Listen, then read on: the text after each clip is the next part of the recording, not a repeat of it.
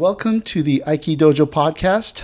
I am David Ito, Chief Instructor of the Aikido Center of Los Angeles, and I have a special guest today. It's Glenn Yoshida Sensei from Renshinkan Dojo. Thank you very much, Ito Sensei. Thank you for coming. I appreciate being here. Yeah. Yoshida Sensei is 7th Dan Aikikai. And what year did you start Aikido? 1960. 1960. I think Furuya Sensei started Aikido right around the same time. He got his black belt in 1963. Yeah, way before I did. I got mine in 1966. That summer, yeah. So you've been around the block. Well, been here and there, yes. I trained in Aikido until, since then, yeah. Yeah. Yeah.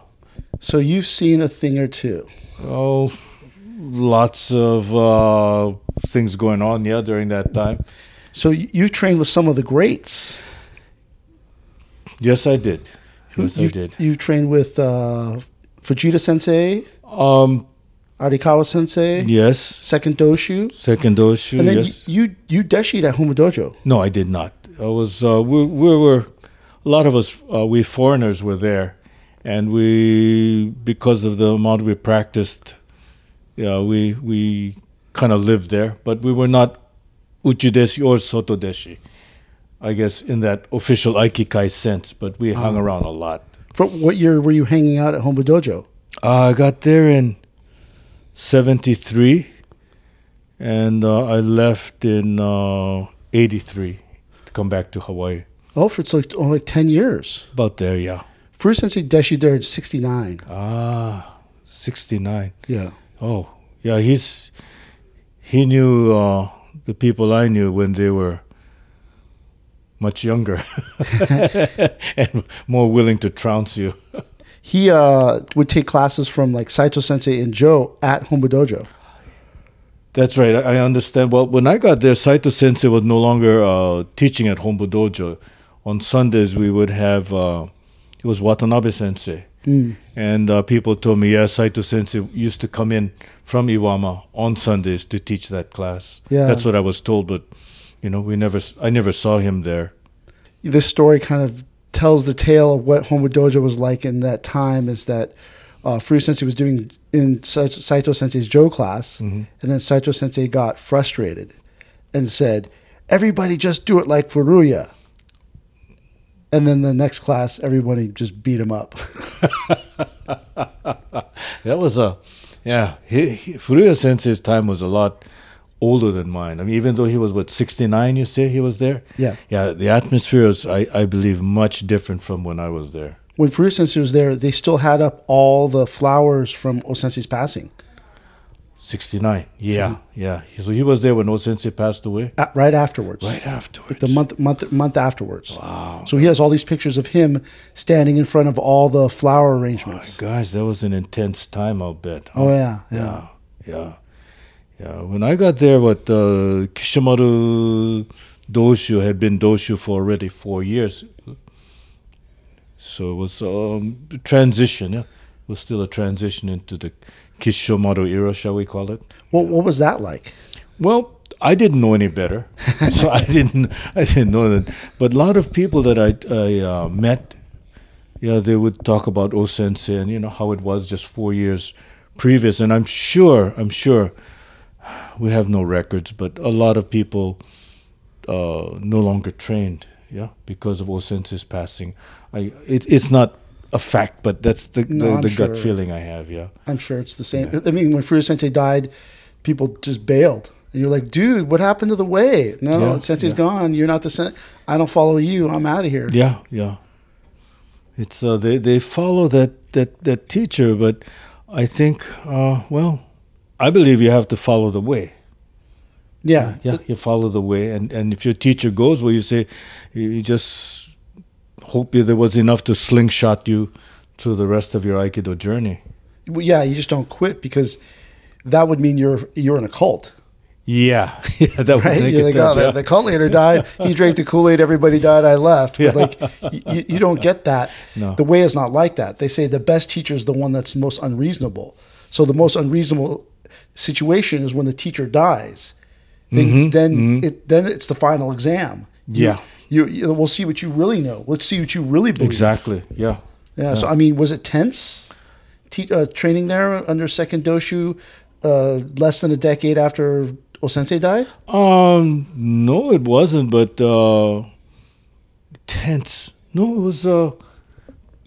because you're afraid that this is all going to come crashing down. So you better train. Everybody's training hard because, we could be attacked. It could be Dojo Yabure from other Aikido groups or other martial arts. It could be, everyone's afraid. Yeah. Right? Well, being 26 and not knowing much Japanese and what was going on, tell you the truth, if that was happening, I did not know. Yeah, I was just too busy trying to adjust to Japan and getting beaten up.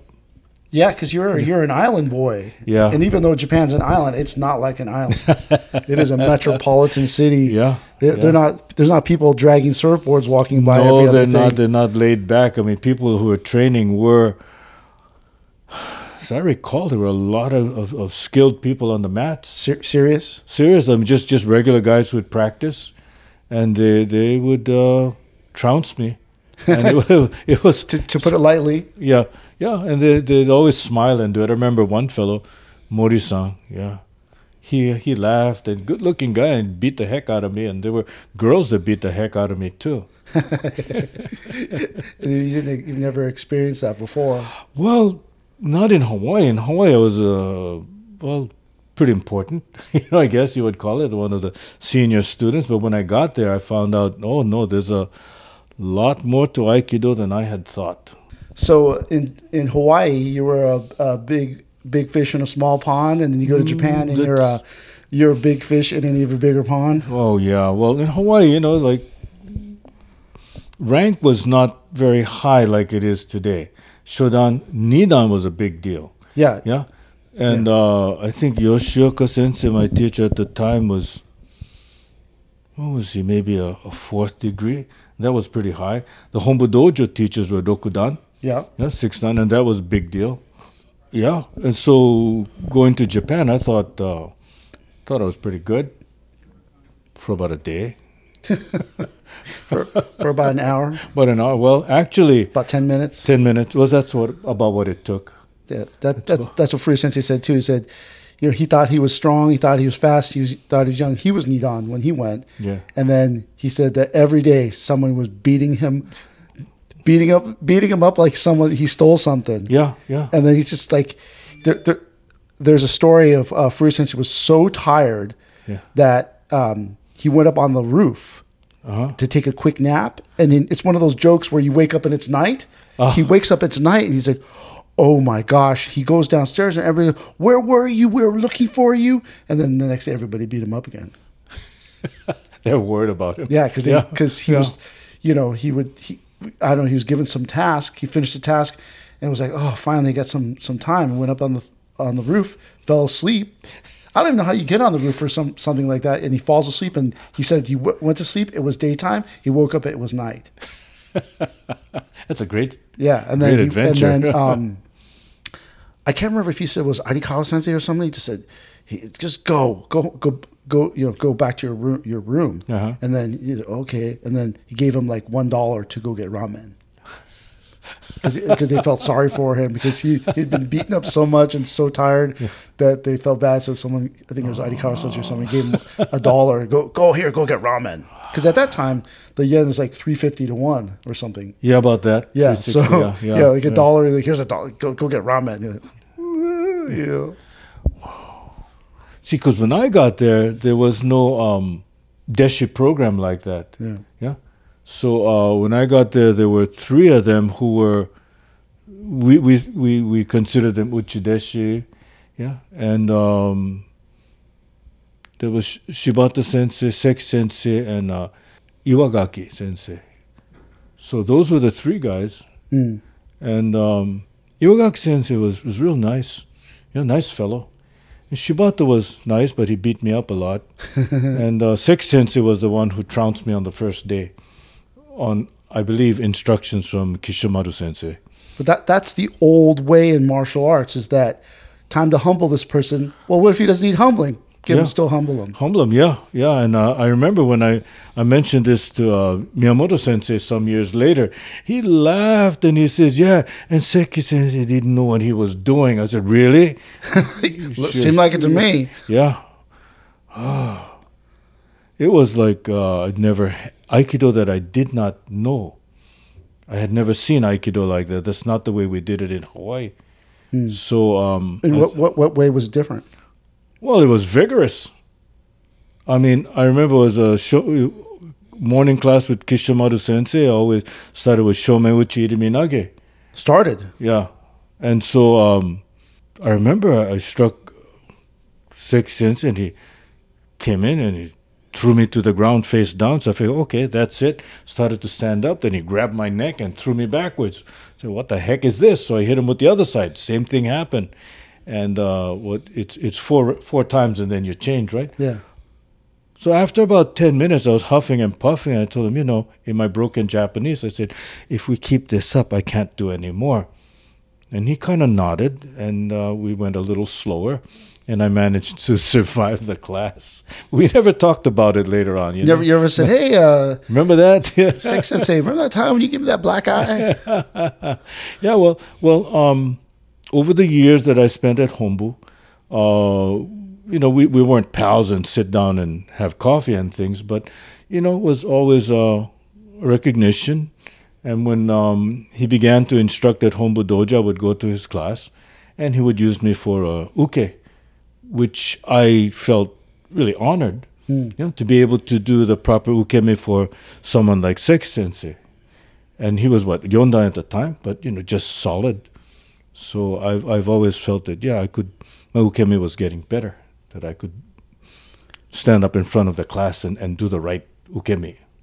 Who was the hardest person, or hardest, difficult, roughest person you trained with at Hombu? Oh, gotta be Shibata Sensei. What? Yeah, he was my friend.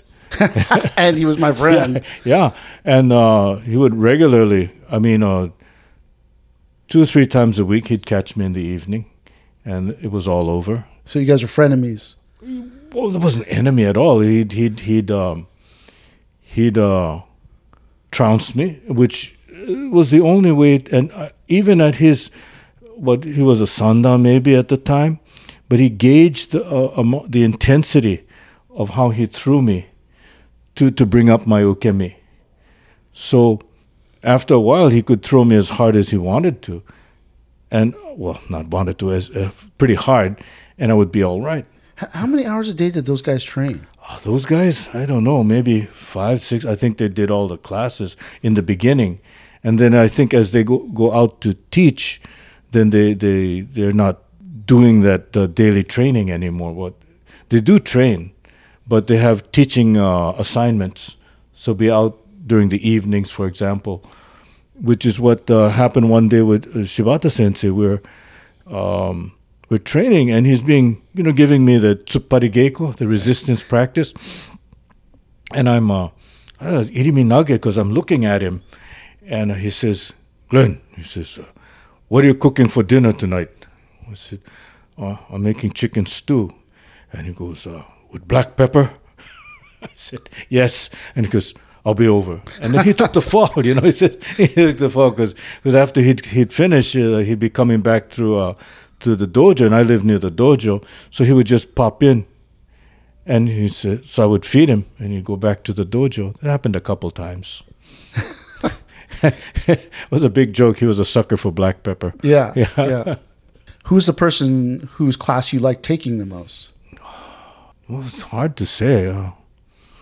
Of course, we say you like second doshu because he's second doshu, but whose class did you like to take outside of that? I like Ichihashi Sensei's class. He's a big dude. Yeah. He's like 6 something. Was he 6 foot? He's tall. I have his kikogi at my dojo because he used to come every year. Ichihashi Sensei before he died. His kids came to our dojo on their honeymoon. Oh. Yeah, wow. So he came to our dojo several times. I didn't know he was that big, but I remember him being a tall. Well, I know he was kind of a stockier dude. Very stocky. But he seemed taller. But they all look big. They all look big. And then they took off the uniform. And they go, that guy's 5 feet tall. Yeah.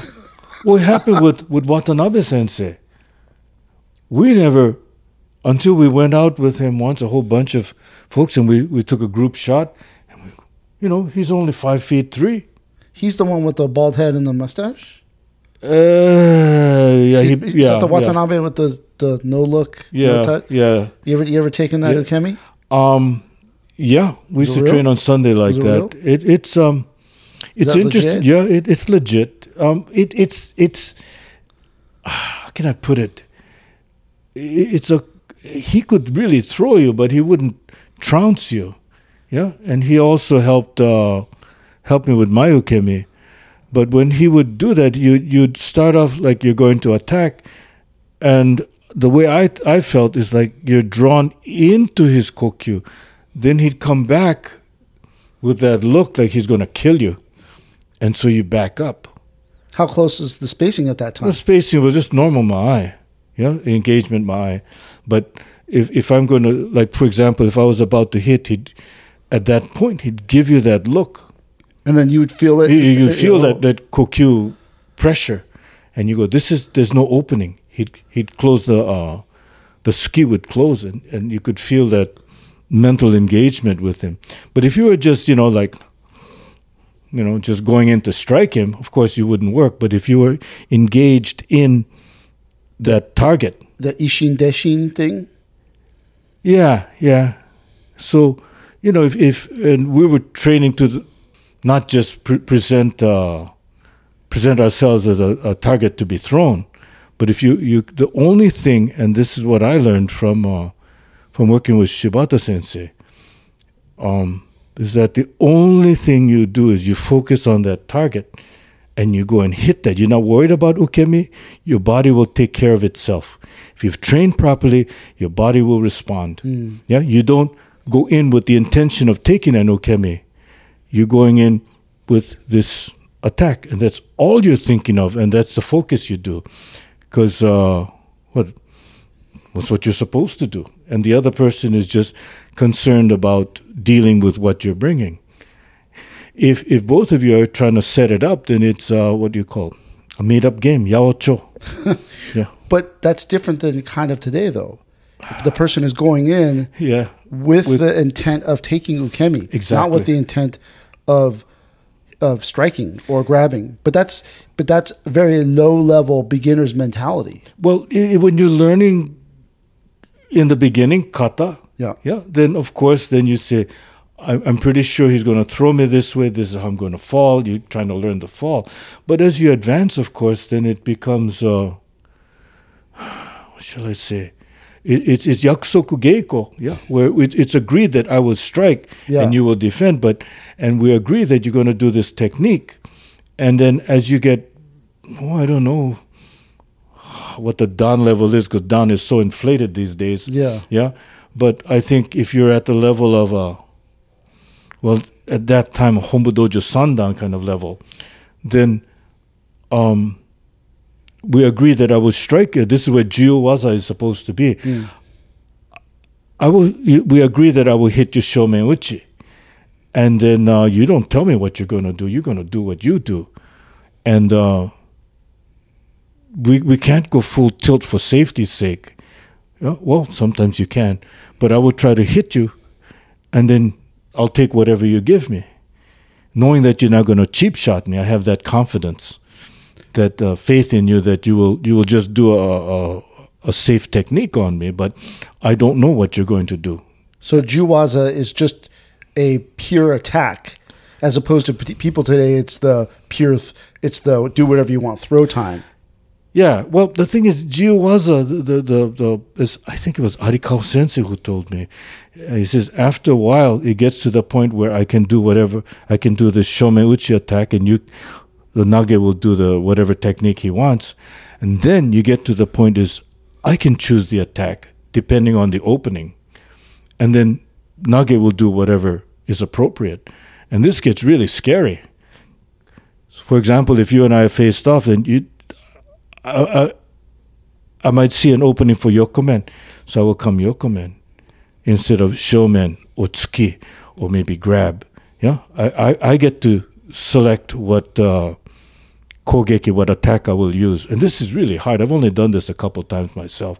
It's scary. Well, I think people today just go arbitrarily kick, punch, hit, grab, and then they call it jiwaza, as opposed to really looking for the opening of with your opponent. Yeah, and attacking the opening. I don't want to say too much about it because it's like jiwaza actually is as we do it is still get down to it, a pretty low level.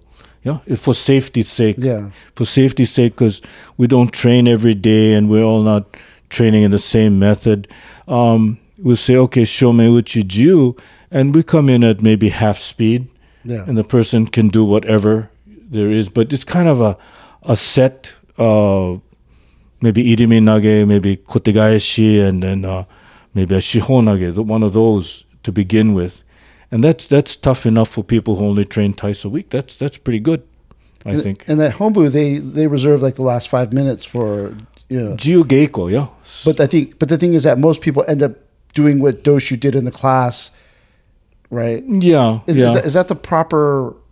Is that what you're properly supposed to do in the jiwaza at the end of class at Hombu Dojo? Do what Doshu did? Well, it's not jiwaza, it's jiu geiko. Yeah. So in the morning class, I've been there, and if it's a senpai, he'll ask me, "What do you want?" Yeah, and I say, help me with kokyu ho, or help me with shiho nage, or this part of shiho nage," and they'll mentor you through for 10 minutes. Yeah, and that's what it's used for. Otherwise, they'll just say. Sometimes they'll just say, the senpai will say to the kohai, and I've seen this, "Come," and they throw you. Yeah, to help you with your ukemi. And a lot of that happens, I see, in the morning class, to help people get that rhythm and flow of being thrown, and that this it's for the ukemi. Mm-hmm. Yeah, it's not for specific waza. So and in a normal class, it's good to let people just, I believe, just do practice whatever you want to practice. And then it becomes practice. It's not what I said to do. It's not my coaching. It's not. You get to play, and that's very important. But that's that spirit and that of training hard. You say play, but your play becomes. It's not so much as play. It's still. The feeling is play, but you guys are training hard. Yeah. Well, and play in the sense of fiddling with something, trying to figure something out. And I think it was Yamaguchi Sensei who told me that. Yeah, he says, and he meant it not in the frivolous sense of play, but you and toying either isn't frivolous. Yeah, you jiggle, you judge, you see what works, what doesn't work, and this is what we do. Instead of just being repeating a set movement that the teacher was trying to get you to learn, now you do it. Now you fiddle with it to see how it works, and you tell your partner, okay, try coming in this way, try coming in that way for me, and you're messing with it to see if it works. How it works. Do you do that same 5-10 minute jugeko in your dojo? Yeah, we try to do that. So whatever you feel like you want to work on, we'll do that. So my instruction time is finished. Now let's see all the things that have been happening to you, what's happening. And I think if I go to a class and I only get to do what the teacher says to do, it's kind of unfulfilling. And if they allow you after keiko time to fiddle around, then that's good. But at Hombu, a lot of people they got jobs to go to. They've got things to do. So after dojo fiddling, after keiko fiddling doesn't happen too much. So we never did it. Every once in a while I'll do it, but we as at Furuya Dojo, as far back as the 90s, never did it. But then I don't know, is that a good thing or a bad thing? But that's just the method that they have at Hombu Dojo. They've been doing for at least it's 30 years that I've been going there. Yeah. So sometimes the teacher will just end, like we've had classes where you just follow what the teacher does, and sometimes they give you time at the end. They're free to do that, or they were. I don't know. I don't train at Hombu now. I'm talking. Yeah. 30, 40 years ago. Yeah. So then, did you ever accompany a teacher abroad? No, I did not. Didn't have that because we're not. We weren't that kind of deshi program that Furio Sensei went through. It wasn't around anymore because I've heard about this, but we didn't see it.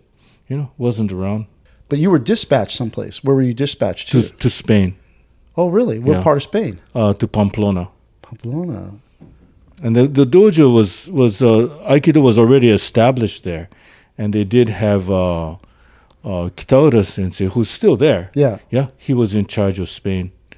So I just had that dojo in Pamplona to take care of. So why did they send you there? I mean, because the head of the gym had requested an instructor of Hombu. And it took about a year of negotiations to get all the contracts and things straightened out. How long were you there for? I was there for 2 years. How's your Spanish now then? Spanish is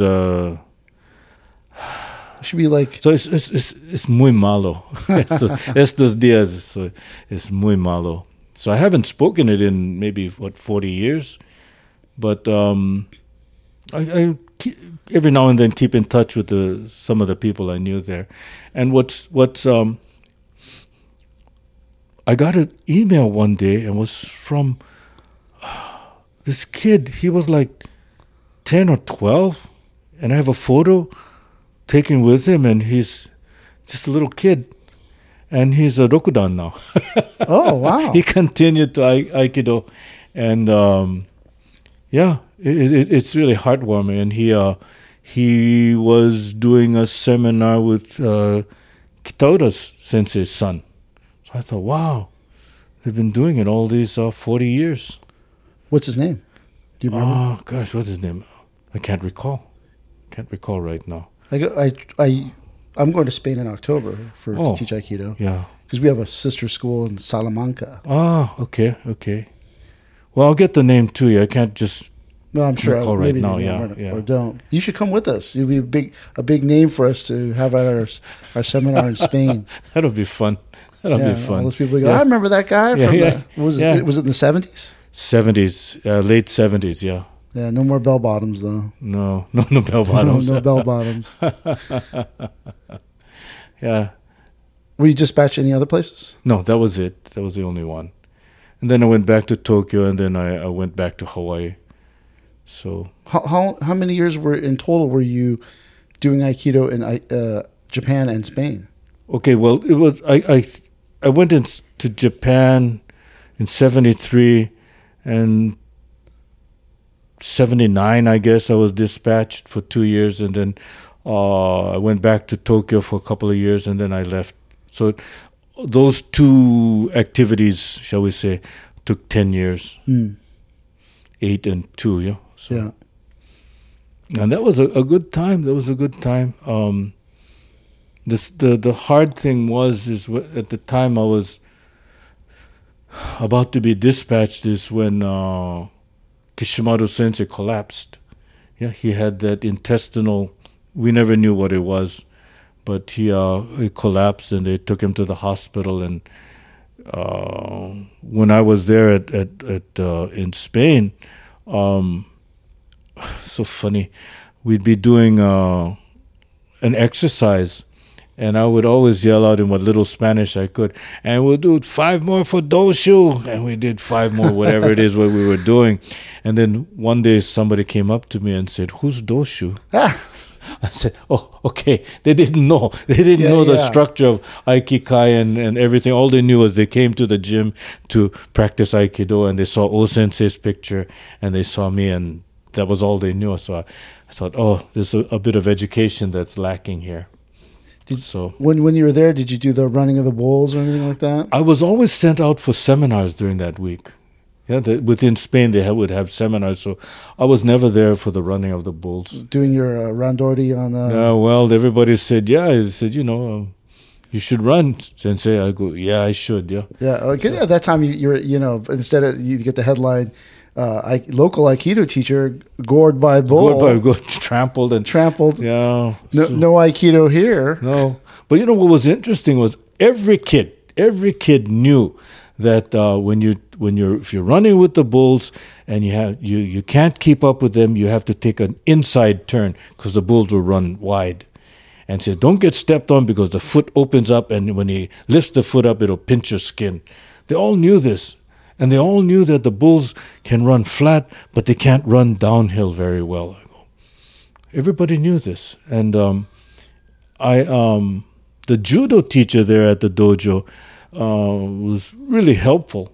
He and his wife would they took me one day to a neighboring village, and they also have this running of the bulls, but they're not bulls. They're Pygmy goats. Yeah, what are vacas? They're cows. They're male cows. Yeah, male things. And they had them at one place coming down a hill, and so we're watching from across the way, and they would start and they would stop and they would start and they would stop. And the trouble is those animals didn't want to run, and so they had to prod them along. But everybody does this because it's an observation of the Romans executed Saint Firmin by having him trampled by bulls, which is what the festival is all about. I did not know that. Yeah. So this Saint Firmin, as it's called in English. Yeah. See, this podcast is also educational. Yeah, and everybody wears the white shirt and the red pañuelo, the red neckerchief, and you carry a bota, that wine bag. Yeah, and I can't drink, but I carry, during that the what did they call it, Semana Santa? During that festival of San Fermin, I think a week after that they still have the festivals going on. So I did wear the white shirt with the red neckerchief and carry the bota. Yeah, and that's what everybody. And you got to learn how to drink from a bota. Tilt your head back and shoot straight into your own mouth. I'd get it all over my face. Yeah, it's good. Drink. That's why they wear the white shirt, so they know you missed. Yeah, they know your level by the number of drops on your shirt. Yeah, that was a good time there. And when I was there, one weekend, this American fellow whom I knew and this one of my Spanish, she was a former teacher. She says, let's go for a ride. And so we went. I had a car. And so we went out to the mountains, the French-Spanish border. And what do they call it? Roncesvalles, it's called, yeah? It's that pass in the mountains where way back in the 800s, Charlemagne took his army, followed by Roland. And that's where the Song of Roland comes from. Oh. Yeah, so the little bit of history again here is that the Charlemagne was invited. Now, if I'm mistaken, history buffs, sorry. He was invited to relieve a certain town down there. And on his way through, to protect their rear, they razed the village of Pamplona. That area. Mm-hmm. And these guys did not forget. So when Charlemagne came through again, they let everybody go, the main body go through, and Roland was the rear guard, and they attacked Roland. And Roland blew his horn asking for help, but Charlemagne couldn't turn his army around to go back and rescue Roland. And so that's the Song of Roland. He cried for help, but couldn't get it. And the Navarrans over there just took him down. Yeah, they don't forget. They don't forget. And so we went through, and I said, wow, this is Roncesvalles. This is like the Song of Roland. This is really great. Now, when we went through the border, the soldiers there, the border guards, let us through. Then coming back, they said, oh, by the way, you need a passport. One of you must have a passport or a state ID.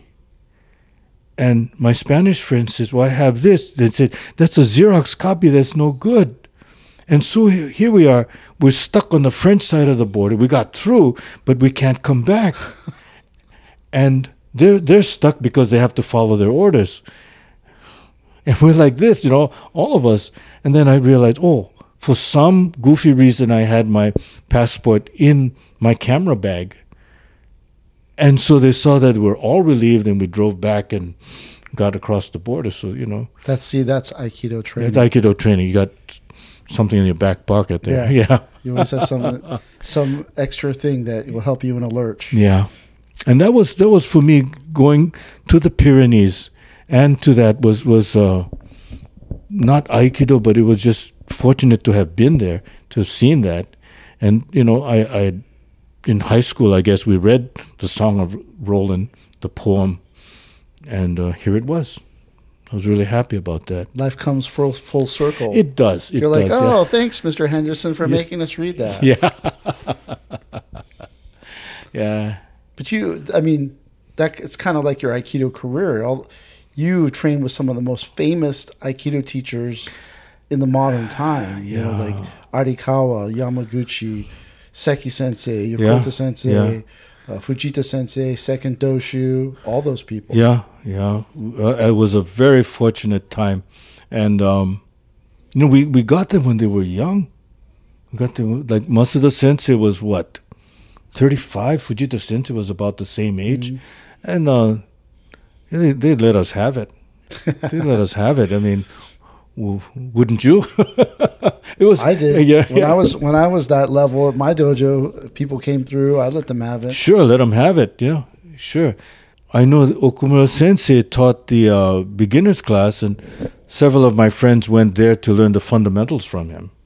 I did not do that, but later on, I did get to know Okumura Sensei. This is, how long ago was this? Maybe 10 years ago. And he did grant me, he had a small private class in the morning, about 3 or 4 people. And he invited me to attend the class. And he kind of coached me throughout that for the 1 hour. Basically a private lesson. And when I left, one of the students from the class, I don't know if it was that day or another day, but he came up to me and he handed me this little booklet. And it was all the kind of teaching that Okumura Sensei had been doing with them. Still have the booklet? I still have the booklet, and I gotta get through and read all the handwritten Japanese in there. Something I gotta do real quick. Yeah. Yeah. That would be an interesting read. Yeah. It's kind of like the thing you've done with Budo no Renshu. Budo Renshu, yeah. You've done this translation explanation based on the book Budo Renshu. Yeah, well, as best as we could figure, about, how long ago was this? Maybe 10 years ago. 2 of my students and I, we went through every technique. Every technique? Every technique of Budo Renshu. How long did that take you? It took us about 3 years. Because we could maybe make 2 techniques a night. We'd make notes, and we'd go and revisit the technique. And we would look at the crude, we call them crude drawings, but all you have are 2 or 3 hand-drawn illustrations to tell you what it is. And you try to figure it out. And the drawings are amazingly accurate. Oh, yeah? Yeah, they're amazingly accurate. And I made a Xerox copy so I could draw lines where the lines of attacks were, and how Aikido now is you have to know modern Aikido to understand what's in Budo Renshu. Yeah. Yeah? But certain things you say, okay, this works better. Yeah, it's not too safe. Yeah? It's not a flowing thing like we have as Aikido, because it's not Aikido. It's Budo Renshu. It's more, I don't know, I've not done Daito-ryu. It's the transition between Aikido and Aiki Jiu-Jitsu, Aiki Budo, and Aikido, modern Aikido. Yeah. That's what it is. So it's kind of it's that transition. So it's got all the efficacy of a Bujutsu. Yeah. A little safer, shall we say. And a lot of fun. A lot of fun to do these. And I should put that out in print, yeah. Or at least shoot some videos to see it, because that would be interesting. Because, it took you 3 years. So the junior Aikidoist or the layperson would take them 3 times as long to be able to go through it. Plus, who has the ability and skill to understand and interpret those things, right? Because if your Aikido is not solid, Kihon Waza wise, you're going to not know, oh, this is the line of attack. Yeah. This is, you're going to meet this barrier. This is how you're going to get through this barrier. Yeah. And speaking of that, it's because of the training that I had that, line of attack and do this and that formulation that allowed me to, or us to figure out what was going on in this Budo Denshu. So just because you're a sandan, you might not get it if you don't understand line of attack and kuzushi and atemi and all of these things. So, but still, it all can be learned. Yeah. So, yeah. So that intense period of training in Japan really kind of benefited you later on in life. Oh, yeah. Because then now I can look at Budo Denshu and understand it. When we opened it up, we didn't know what it was. It just looked like funny pictures.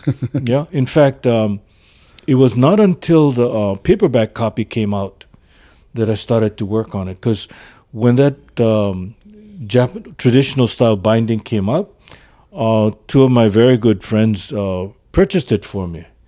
And so I had them sign the book because Sensei wasn't around to sign it. So I have that book, and it's a collector's item. Yeah, it's but this other one that came out in paperback, that's the one to doodle on. Yeah, and so that's actually, when you come down to it, it's more valuable than the original book.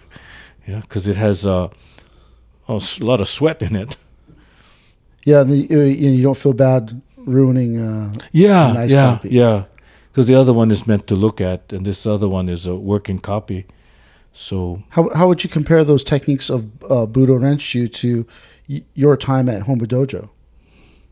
There were several in there, several techniques that said, we did that, something very similar to that. Right off the top of my head, it's like kaiten nage. Yeah. We got the one that omote, where you raise the arm up and you throw the guy forward. Yeah. And there's the other one that a lot of people say makes more sense. Yamaguchi Sensei in particular, he'll place your arm on your hip and they'll spin you around and toss you. Yeah. Well, Budo Denshu has one where you take that arm and it's bent around your back like a half Nelson, and then you throw the guy. Which is comfortable throws, right? Comparable, yeah. So instead of having the arm safely by your side, it's brought behind your back. That's what I mean. Comfortable, yeah. Comfortable. Not comfortable. Oh, it's so comfortable. Oh, yeah, it feels good. Yeah, and one of the techniques that we liked was in Budo Denshu. It measures on the mat how far the guy will fall. How far away from you have to throw him. And it says one mat. So we tried to throw somebody one mat distance, which is a lot of fun. 1 mat lengthwise? 6 1 feet? mat lengthwise, yeah. A Japanese 6 feet? 6 feet. Yeah. Less than 6 feet. And you go, well, that's you can't do that too many times a night, practicing getting thrown that unless you're far. young and flexible. Yeah. So you need some young, flexible guy to practice go on. Boing and just fly off and then come back without being hurt. And if anybody's looking out there and wants to look at Budo Denshu, it's very important to look at the position of the uke after the throw. Oh, that's an interesting way to look at it. Yeah, because that tells you how he was thrown. Yeah. Yeah, if he's this way or that way, that means... Yeah, whether he's on his left side, his right side, whether he's facing you, face up, or what happened to him. And these are illustrations. The illustrations, just hand-drawn illustrations. Interesting. So you would think if you take a picture, since you may not see it because by the time the film develops, but if you're sketching it out right there, since he goes, no, that's not how the person landed. Actually, that's what happened according to Stanley Pranin. He interviewed the woman who did the drawing. Oh, yeah? Yeah. And she said after practice she would sketch, and Osensei would come around and correct, offer his thing. I said, no, when you throw, you do this. And so it had a lot of his input into that, which is, I think, thank you, Stan. Yeah. That's an interesting point. I wonder what they have deep in those archives over there at Stan Prendon's. What does he have? Yeah. To try to understand, what is Aikido, because it's so deep and it's a very deep and vast valley that you can get lost in very quickly. Very easily. Because even when I was there, the beauty of it was that Osawa Sensei, and he was of a different generation from, let's say, Ichihashi Sensei. Do you take Osawa Sensei's class? Oh yeah, every now and then I could, but he taught in the morning, so it was hard because we had to work. But Osawa Sensei was, I look back on it, was cryptic, because his stuff was so well developed. He didn't do like a Kihon movement. He did an Aikido movement, and you had to have. I believe to get full benefit of it, you had to have your Kihon down pretty well to see that it had moved to this thing. But he trounced me on my head a couple of times. That made me a believer. Yeah, for instance, he took his class a lot. That was his favorite teacher. Mm-hmm. He was very patient, and always, everything you want, you aspire to that kind of Aikido, So, and like, who else was there? Arikawa Sensei, Yamaguchi Sensei, Sasaki Sensei. What was second doshu like? Second doshu. Kishimaru doshu. Kishimaru doshu. Well, the morning classes were really hard for me to do, so I only did a couple of them. And what I found, if I did that, I'd fall asleep at work. So what were you doing for work at that time? Teaching English, but I had a job at a hotel school. So I had to teach 3 classes in the morning, and that was it for the day. But I found if I did Kishimaru Sensei's class, that would mean getting up at maybe 5:30. Yeah. Get to the dojo before 6:30 to dress out, and then at 7:30 scrambled to get out of there to get to work by 8:30, 9 o'clock. And I don't know, I just fall asleep about 10 o'clock, right in the middle of class. But when he started to do the evening class, when he had started to do a Friday night class, that's when it got fun. That was a really different class, because I know. Why was it fun? Well, because names that we know, Chiba Sensei, Shibata Sensei, Miyamoto Sensei would attend the class, and it was doshu was more himself. He would just do stronger techniques. It wasn't for people who were just doing a little ritual. No, it wasn't ritual, but it wasn't as. It was just a workout. Yeah, just a morning workout. But in the evening, it was a lot tougher. And you have people, like I said, the deshi were there training, and they would train very strongly on you. And the thing at that point, was I sundown already? I think so. And so he would use me for ukemi, for uke. So I made sure that I didn't sit by another deshi, because he would motion. And if he motioned, if you and I was sitting there and you're the deshi, he motions, you're going to go, and I have to allow that to happen. Both of us running up is very bad form. So I sat among just people who would not be called. So when he motioned to me, I knew that was the one time to go up. Yeah, you got to get smart in training. Yeah. So he would call me up at least, once a class. I got to get up to be ukemi. What was it like taking his ukemi? Because Japanese people always talk about what did it feel like, and Westerners always want to know what did they do. Yeah, well, what did it feel like? Well, it's different from being thrown by him. As he comes around and throws you, but you have to be on your very best so that people can see how to take the proper ukemi. Yeah, so it wasn't fast, but you had to move in the prescribed manner, shall we say, so that you looked good. Looked good, took the appropriate ukemi. As far as what it was like when he came to throw you,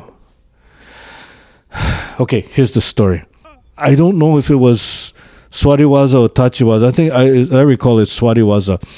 But my practice was, I guess, not little, sloppy enough that he would come to tell me, practice more carefully. And he says to me, Yoshida-kun, motto teinei ni keiko shinakeba naranai. You have to be more precise in your practice. And he put a nikyo on me that just like, the Roger Rabbit, the eyes came out of the head. I did not expect it. I did not know. I had not had a Kishimaru Sensei nikyo ever. And that's the only one he ever gave to me, actually. But it was as severe as any, well, not severe, how should we say, as wonderful as any other nikyo I've had. Jaw-droppingly awesome. Jaw-droppingly awesome. And it was like, couldn't breathe. And I think he got a kick out of that.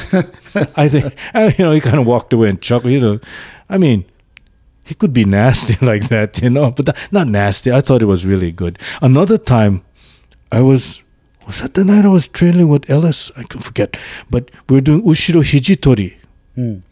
And he comes over and he grabs me by the elbow and he goes, Dozo, and I could not move. And after Keiko, I thought, gee, what is this guy, a comedian? Grabbed me by the elbow and said, Dozo, come on, let me go. But he grabbed me, Hijitori, and that's when I realized that Hijitori, you can immobilize someone. Because he got me, and I was, a young, healthy person and could not move. And he just... Did it feel like a hard grab? No, it wasn't hard. Not like bone-crushing hard. But, there are two nerves, I guess, one on the inside of the arm and one on the outside, and he got both of them. His hands were big enough. That's what you're supposed to do. I don't know if people do that today. No. But yeah. But it just froze both of me, and I guess there's, now that I look back on it, a certain moving of the shoulders back and, a whole bunch of things he did that I could not move. It's not just a grip. There's a little something else in there. Yeah, well, that's what they say that Aikido, back in the old days, they used to say Aikido was black magic. Yeah, because they could grab you and immobilize you without without you knowing what they did. Yeah. Like when you take when you put someone in Nikyo, it's supposed to immobilize the offhand. The hand that's not being and then you feel like you can't move the hand that's not being grabbed. Yeah. And that's what they used to say. Oh, Aikido people do black magic, and not just the form. Yeah. Because they couldn't explain. I had something similar to that. A Sankyo put on me once, and I couldn't breathe. Yeah? Yeah. Who was the Nage? I forget. But the thing is, when you look at it, if Sankyo done, if you get that shoulder up and it compresses the lung, moves everything back. Physiologically, you can figure it out. But people don't understand how to do stuff like that these days. No. And Nikyo is like Ikkyo. All of those things really done properly. It immobilizes you, and it's not fun to have it done to you. I guess that's why it doesn't happen too often. But I think, do you think that people today have lost that ability? Definitely. It's become more of a put your hand on the guy and he'll fall down. You know, why doesn't he fall down? Because you're not doing it right. You're not cooperating. Because what you were talking about, I had this patient come into the clinic just the other day, and she had a chiropractic adjustment, and now she has trouble breathing, and then she has digestive problems. Oh. And while I was working on her, when I pushed on her front of her rib cage, her stomach would gurgle. But just by the fact that the person changed the structure of her body, she was having problems breathing and digesting. Oh. So it's the same type of thing. It's like, so you wonder if a person could put in Sankyo on you, and then it changes your, you now have trouble breathing. Yeah. So you're like immobilized because you're afraid you're going to die now. Yeah. So then that same thing, Aikido is black magic, and then, but I mean, I don't know if that's ever happened to me in any technique. I know that Kanazawa Sensei, when I was doing Jujinage with them, felt like he was going to break my arm, but nothing where I ever felt like, oh, this is some black magic type stuff. It's not the kind of thing we want to. It takes a. Well, no, but I mean, it's these hidden secrets of Budo or Aikido that are kind of lost today. That when, when I was a student, one of the senseis would say that, oh yeah, when his children come up to him to ask him for stuff, they always hide their hands because they know he's going to grab them, do Nikkyo or Kotegaeshi on them, because that is such a strong technique. But today people's Sankyo, Yonkyo, Kotegaeshi, Nikkyo is not that strong to where you grab and go, I kind of feel it. Yeah, and people take the ukemi because that's what they're supposed to do. And, when's my turn to do it? Yeah. But that, like you were talking about that, the way to stretch your wrist is different than how they do it today. Oh yeah. A lot of people do the warm up exercise. I think it's kind of just nothing's happening. Yeah. You're not building up resistance and resistance to pain. Not resistance, but Gaman Taikai type thing. Yeah. You have to okay, that's harsh. Yeah. I think Tada Sensei put it right. He says when you're doing this, or anytime you have a joint, you have to allow the pain to happen to you. Allow the pain to happen to you. And Chiba Sensei says, relax in the pain. Relax in the pain. And it's especially when you're doing these warm-up exercises, you have to make it painful, because when your partner does it to you, when you have no control of how intense it's going to be.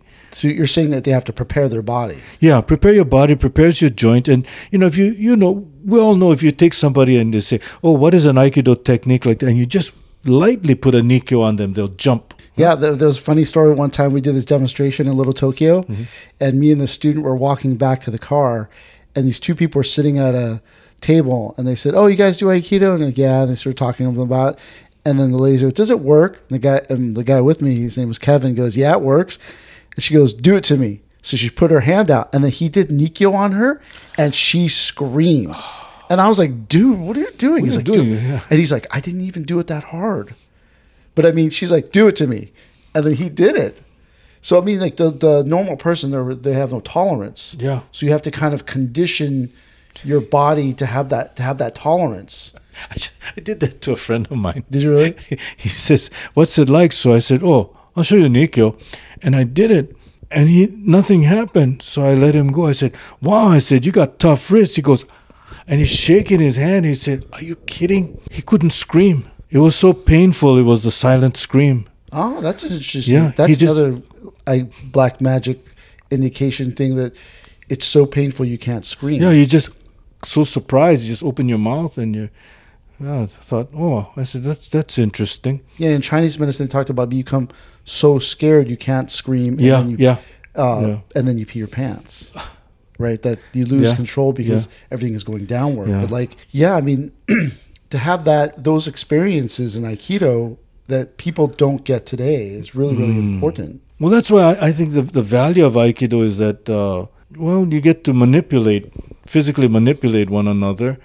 And in that, you get a lot of intense experience, like the Nikkyo, the Kansetsu Waza. Yeah. They're very intense, and it prepares you for a lot of other things. You can put up with this. You can put up with, we hope, emotional pain, and suffering. Yeah, it's supposed to be, you're supposed to be able to gaman or persevere through everything physical, mental, emotional, spiritual. Is that what's missing from martial training now? The gaman, the enduring things? I don't know, because for instance, he talked about this idea that in Gendai Aikido, we let everyone wade into the pool from the shallow end. And he said that in older times, they pushed you into the deep end, and you had to learn how to swim on the fly. Yeah. But for instance, he said that now that people have waded into the shallow end, not many want to venture into the deep end. That's a good analogy. That's but that's the hard part. Like if you had that experience with second doshu cranking your wrist. I had the same experience with Furu Sensei doing Nikkyo on me. And I was like my first week, and I was just like, oh my God, he broke my arm. And then he like walks away. You're just like, oh my gosh. Like, but most people, you do that till they go, I'm out of here. Right. I quit. Right. That's it. You're trying to hurt me. Yeah. Like Furu Sensei used to have this joke where it was like, train me as hard as you want, just don't hurt my feelings. Because of these people, it's like the things that Furu Sensei did to me, I could never do to my own students. Not some of it's just unethical or borderline unethical, but also I don't have the spirit in my heart to go, I should just slap this person. Yeah. Or I should just crank this Nikko as hard as I can. I go, can you feel it? Okay. Only when I go, if I go around and demonstrate, do it on everyone and someone tries to jam me, I go, are you jamming me or do you need me to show you? And they go, oh, no, I'm not jamming you. It was just an accident. Because my former temperament was, as soon as I felt them resist, I just let them have. Yeah.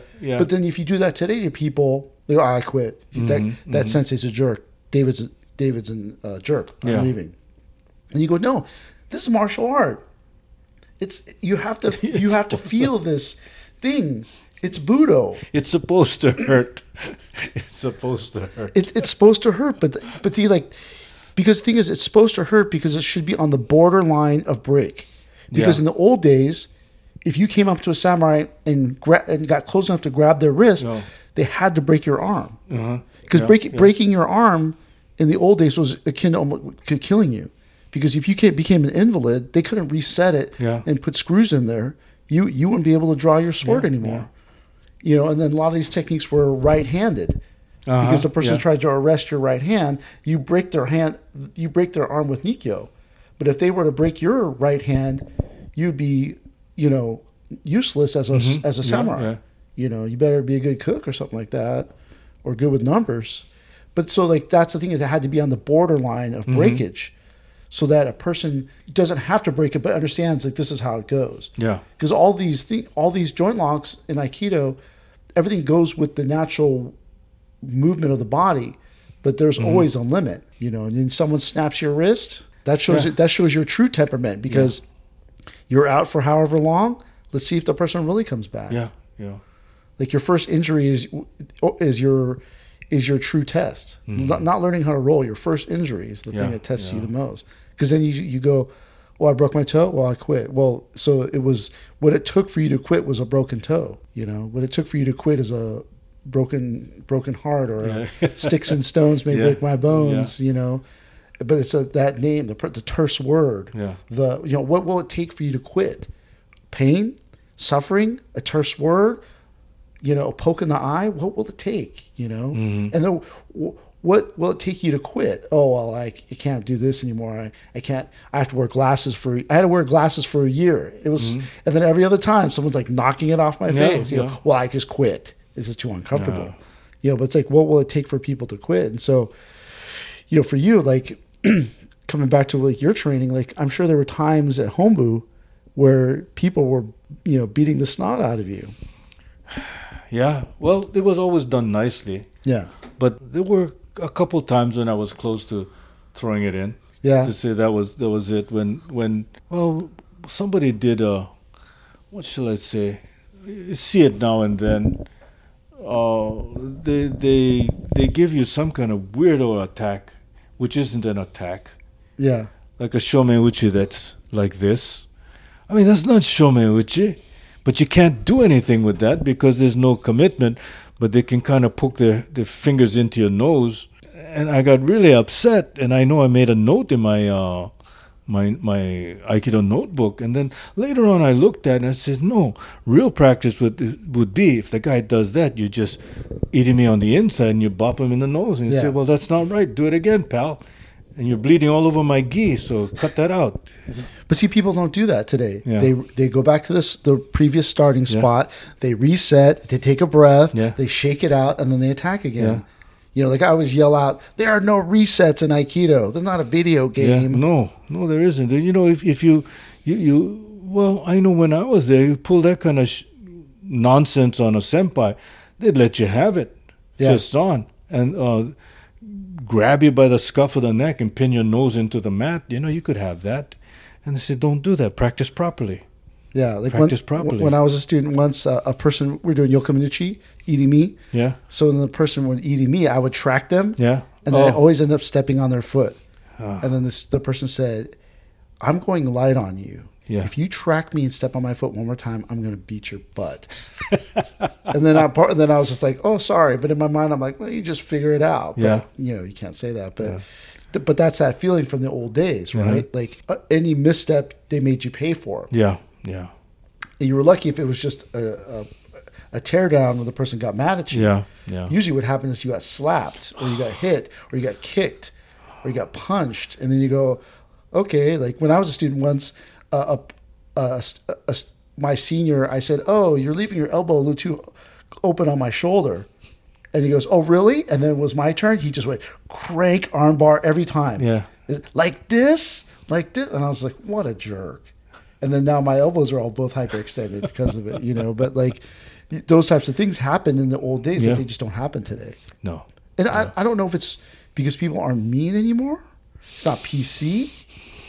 Because some of the stuff you talk about happening to you at home, but when you were training back in the day, you just can't do today. No, you can't do a lot of things. Yeah. You think, I don't, Well, I don't know good or bad. I can't make that judgment. But I from the training I got and what I felt, I said, well, it was perfectly fine with me now. Yeah. But at the time, it was like it strengthens your resolve. Did you say strengthen your resolve, but did you become mad and then it strengthened your resolve, or you just take it and then how did it strengthen your resolve? I can't name you a specific incident, but there were times when I got beaten up, and I go, dang, I can't take this anymore, and go back the next time and you train harder, and next time you catch this guy, you whip his butt, and that I think that's what Keiko is supposed to do for you. Nana korobi ya oki, huh? Yeah. Fall down 7 times, get up 8 times, yeah. And that's what you can learn from Aikido practice. But did you feel like they were being unreasonable? There was malice when you were being thrashed upon. I don't think so. I don't think I've ever felt that. When I was a student, I felt malice, and then that made me angry, and then it strengthened my resolve through anger. And I was like, I'm going to get those guys. So then my fall down 7, get up 8, it's like, I'm not falling. I'm going to get them back, which I don't know if is the right, right thing to do. Uh-huh. But that's part of the training is you've come up against your obstacles. And I think I would. Anger is a resolve. Yeah. And if that motivates you to do something, it works. It works. But your resolve was just come back the next day. Yeah, keep coming back and say, you can't push me. Well, I guess maybe it is anger. You're not going to get me. I'm not going to quit. How was your Japanese language skills then? Well, they were improving. They were getting better. I think after about 4 years in Japan, it was strongly conversational. And I think what helped me a lot were Japanese senpai talking to me and making me listen and understanding and being patient while I wrote down the word and pulled out my dictionary and and learn expressions. I think it wasn't school learned, it was like normal conversation, and then being in class and trying to interpret what the sensei would be saying, whoever was teaching, because they talked a little bit, and then Doshu, he would address the class every now and then and trying to understand what he said and asking people what did he mean by that particular word. And people were very patient, and they helped me out a lot, to the point where actually when Doshu would on a couple of occasions that Shimaru Sensei came to Hawaii, I could stand there and interpret. And sometimes he would make long sentences, and I give him a funny look, and he would stop so I could catch up. But I got to the point where I became accustomed to his language, and I could find appropriate words to use. And in fact, I did. 1991. I put my little cassette recorder in my gi, and I recorded what he said and what I said. And I give myself a B+. It was pretty darn close. As a teacher, you gave yourself a B+. Yeah. I said that was pretty close. And you don't have time to do any reference, right? Right after he says it, you have to say something else. Yeah, you can't go, let me look that up real quick. Yeah. Yeah, they don't have iPhones. And so for what I found, what really helps is I had to pretend I was Doshu. Ah. Yeah, I didn't say his words. It was me saying it, Oh. and then that worked. That Oh, worked. yeah. Yeah. I have to be the dosho, and that worked a lot. So the what also helped was when I was there, Mrs. Ikeda. Any of you out there remember Mrs. Teru Ikeda? Teru Ikeda. Yeah, she asked me to help with the English version of the English language Aikido newspaper. So I would go in, and I couldn't read the Japanese, but she'd say them to me. She says, well, when you come to translation like this, it's more how good your English is, not how well you understand Japanese. Right. Yeah, so she would simplify the words, and I would find a more complex English word for it. But I would get to something, I don't understand. She goes, never mind, on to the next thing. But she'd hit the highlights, and we'd write it up, and it worked. That helped my Japanese a lot. How do you think Aikido training has changed you from back in the 60s until now? How has it changed me?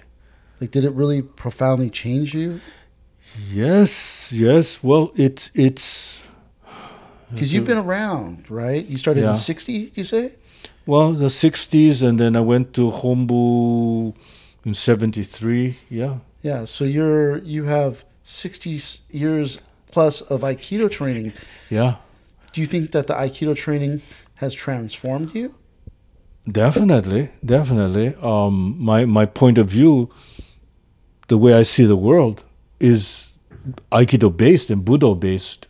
Yeah, and I think now I see people who have been in the military, and they see things from a very military point of view. Yeah. If you're enlisted, you see one way. If you're an officer, you see it another. Whatever work you did all day long, you form a pattern. Right. So with Aikido, well, one of the things is it's having done it so long, I think I got good at it, and so I said, well, I can do this. Yeah, my one thing, I can't run a business, I can't run a marathon, but I can do this. So it's a confidence builder, and the other thing is I have a frame of reference how I see things. What shall I say? Kihon waza for dealing with things. Yeah. That in what way? In a sense of sometimes, and people all do this. They learn how to awase, how to match what comes in, and sometimes you know how to deflect things and what to pay attention to and what not to pay attention to. I mean, in Keiko, you get this in a physical encounter. And gradually you learn how in real life it's not a physical, nobody's really going to hit you, but they will verbally or emotionally attack you, and how you, whether you accept that or not. And how you let it affect you. Yeah, how you let it affect you, and trying your best not to pay attention to something that bothers you. That's really hard, isn't it? Oh, yeah. Yeah. That fly, that thing, that person, that word. Yeah. So Tada Sensei said, being married is a great training. And you go, what? He goes, yeah, because he said, you will get upset. You will become upset. The other person will upset you. And he says, it's okay to be upset. It's okay to get upset. But you don't dwell on it. You get off that. Because in the martial sense, if you are attacked, everyone will be surprised. And the trick is how long you stay surprised. If you remain surprised, you overcome, right? But if you get off that right away and return to normal, then you can deal with it. So he says, in the sense, if somebody says something and you get upset, it's okay. Then you get off that and you come back to normal and be your normal friendly self. Oh, yeah, so it helps you regain your balance. Regain your balance. And we're given that analogy of like the mirror, the image doesn't last in the mirror and things like that. But that's so true. How often do people get mad and they stay mad? You go, that's really poisonous. Huh? Yeah. Yeah, that is not good for you. because you're dwelling on it, and the other person is going along, la, la, la, into the happy ways. So why should you be upset when they're happy? And just, let it go. Let it go. Cool. Yeah. Well, I think this is a good place to end. Mm-hmm. I hope you can come on again. Oh, I would like to. Thank you. Appreciate it. Thank you for coming on. And thank you, everybody, for watching or listening. Yeah, thank you. I've appreciated and enjoyed this conversation with you, Sensei. Cool. It's a lot of fun. Thank you.